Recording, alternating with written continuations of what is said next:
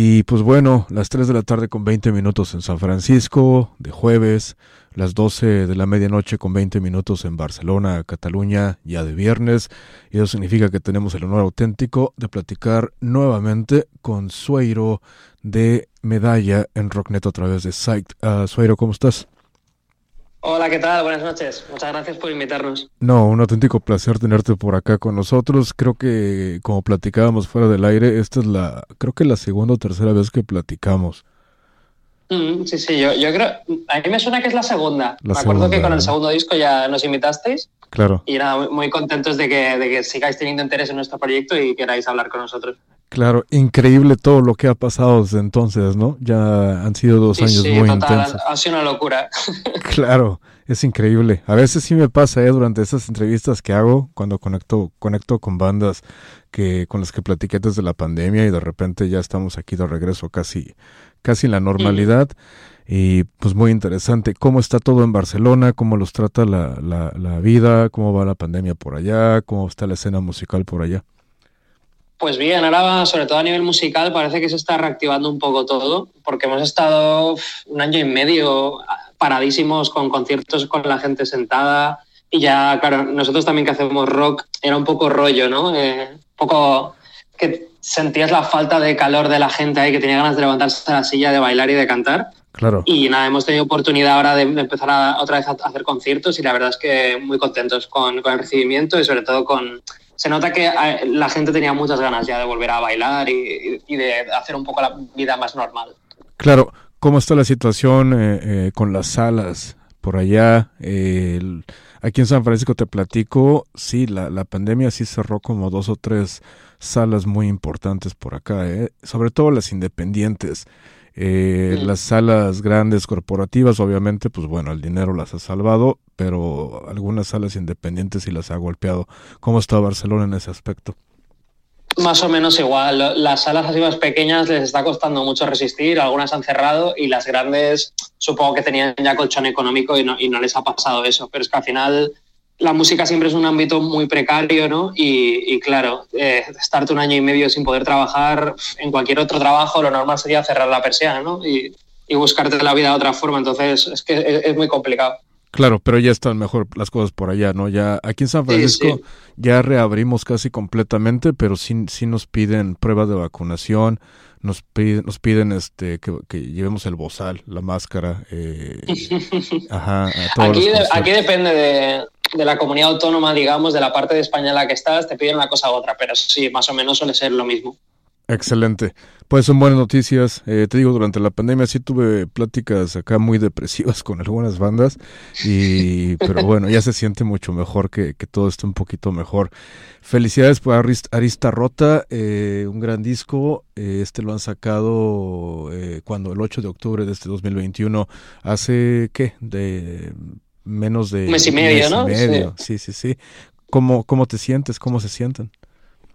Pues la verdad es que estamos muy contentos porque también veníamos de que el segundo disco, cuando empezaban a salirnos un montón de conciertos, empezaba como la bola de nieve a hacerse cada vez más grande, nos pasó que llegó la pandemia y se interrumpió un poco todo.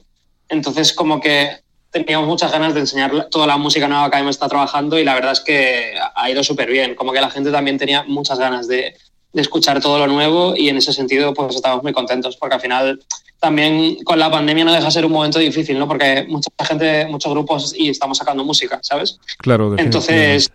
es difícil encontrar tu hueco y en ese sentido nos sentimos como muy apoyados por nuestra gente y por nuestros fans. Claro, 12 canciones en este disco, muy interesantes, mis favoritas, Leviatán, Velázquez, Rey Emérito, son mis favoritas de este disco. ¿Cómo fue el proceso creativo de grabación de este disco? Imagino que fue grabado durante la pandemia, o me equivoco, ya lo tenían antes de Lo la grabamos pandemia. en enero de este año, el ¿Vale? disco. Y nada, un poco, en realidad yo te diría que la mitad del disco estaba ya compuesta antes de la pandemia y la otra mitad surgió a raíz de la pandemia. Entonces sí que hay como una especie de dos vertientes, ¿no? El disco, las canciones así como más como introspectivas sí que son un poco de la parte así más de pandemia y las otras más previas, ¿no? Y nada, en realidad ha sido un disco que le hemos querido dar un poco una vuelta a nuestro sonido, ¿no? Hemos incorporado nuevos sonidos como son violines, chelos, Ahora también Peris, que era la persona que antes tocaba la trompeta en los discos anteriores, ahora es el bajista del grupo. Entonces como que ha habido...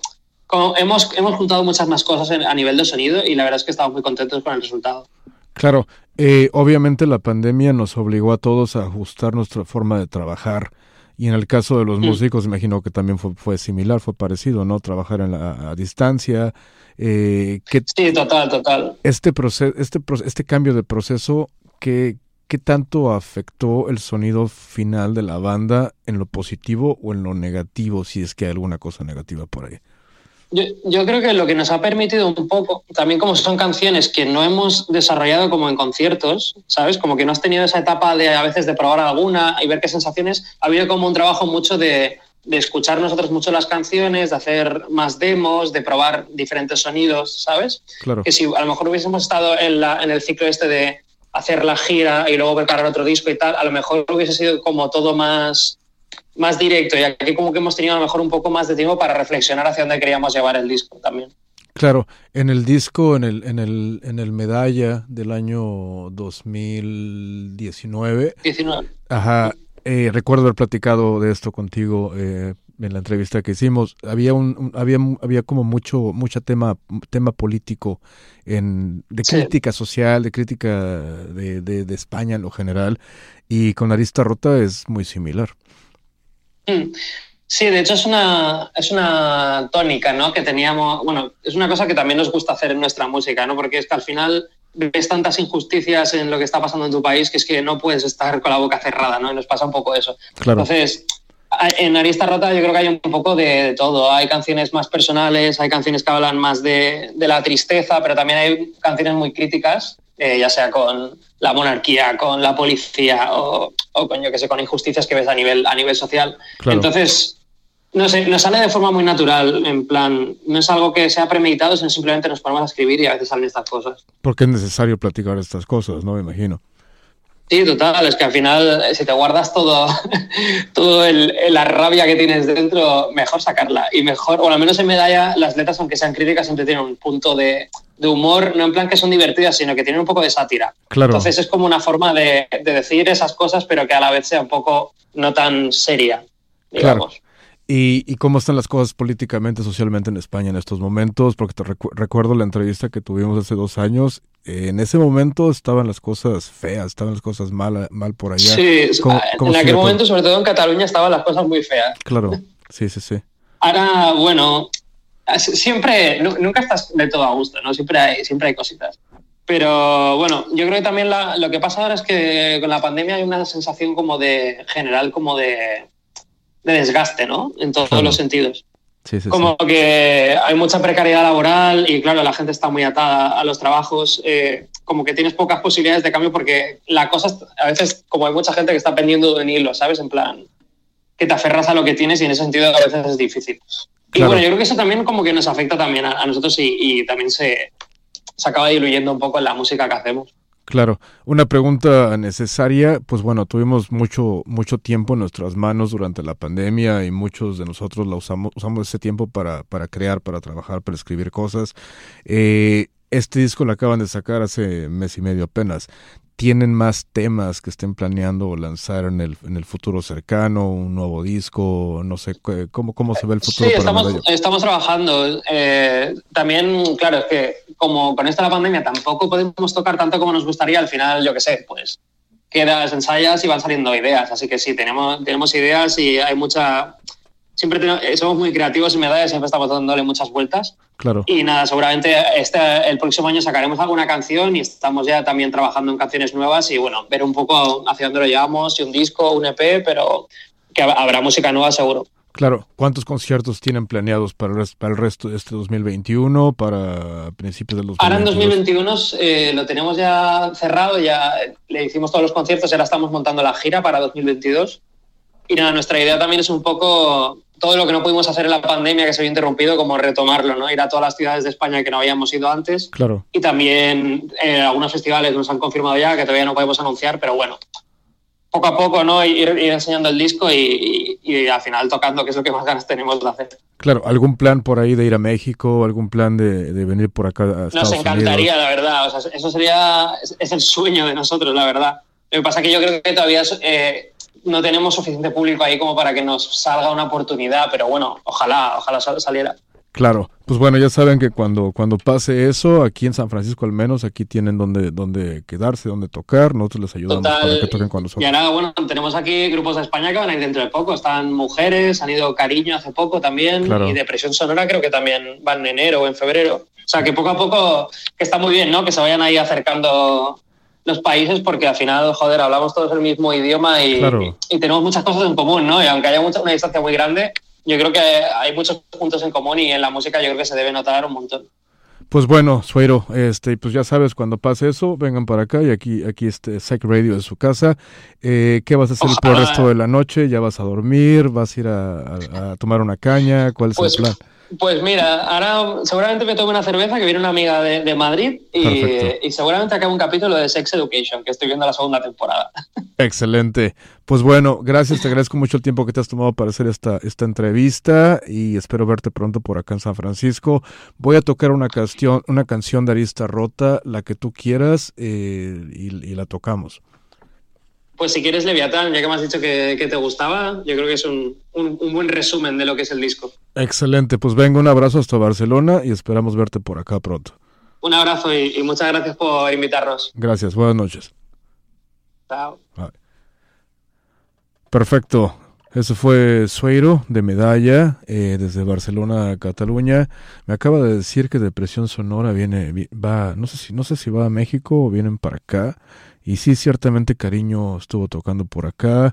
¿Quién más? Un par de bandas por ahí, le recuerdo, han venido a tocar por acá. Sería genial que pudieran venir aquí a San Francisco también estas bandas que mencionó Sueiro. Y así es que, pues venga, toquemos Leviatán de Medalla para celebrar esta entrevista aquí en Rock Neto a través de Psyched Radio San Francisco y de La Bestia Radio en la Ciudad de México. ¡Vámonos!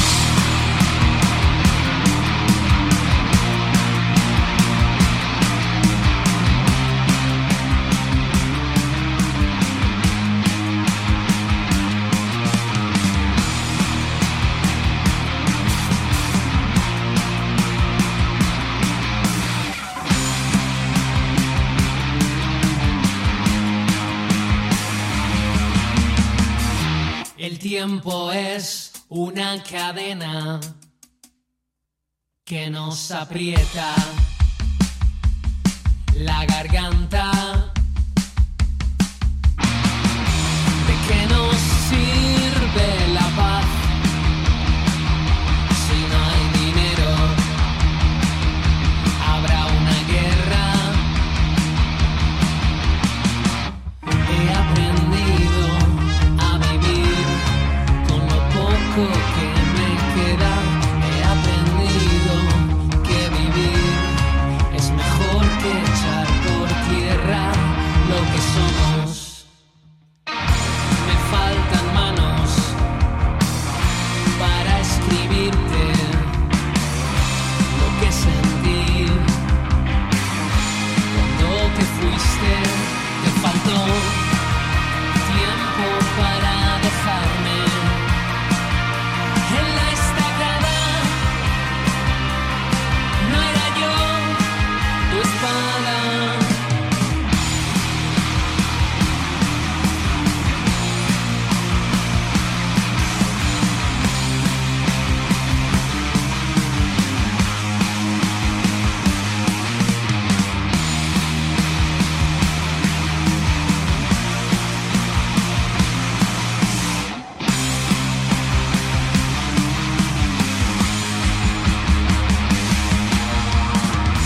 El miedo es una guadaña que se enreda en tu cabello. Siempre quisiste ganar laurel de triunfo Rock Neto. que sabrá a tierra.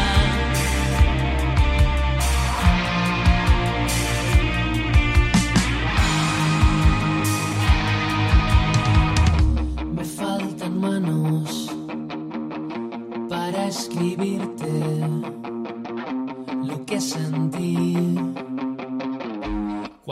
te fuiste, te faltó tiempo para dejarme, tiempo para dejarme en la estacada. Seré tu escudo y tú mi espada. 100.000 batallas vendrán. Seré tu escudo y tú mi espada. 100.000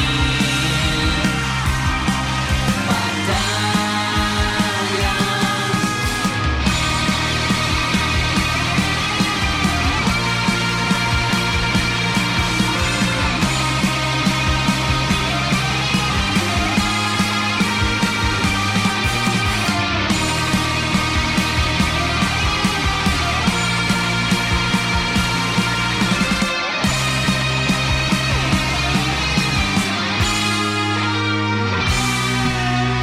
De la lista rota, lanzado en octubre del 2021, el 8 de octubre para ser precisos. Esto fue Leviatán con Medalla desde Barcelona a Cataluña en Rock Neto a través de Psyched y de la Bestia Radios.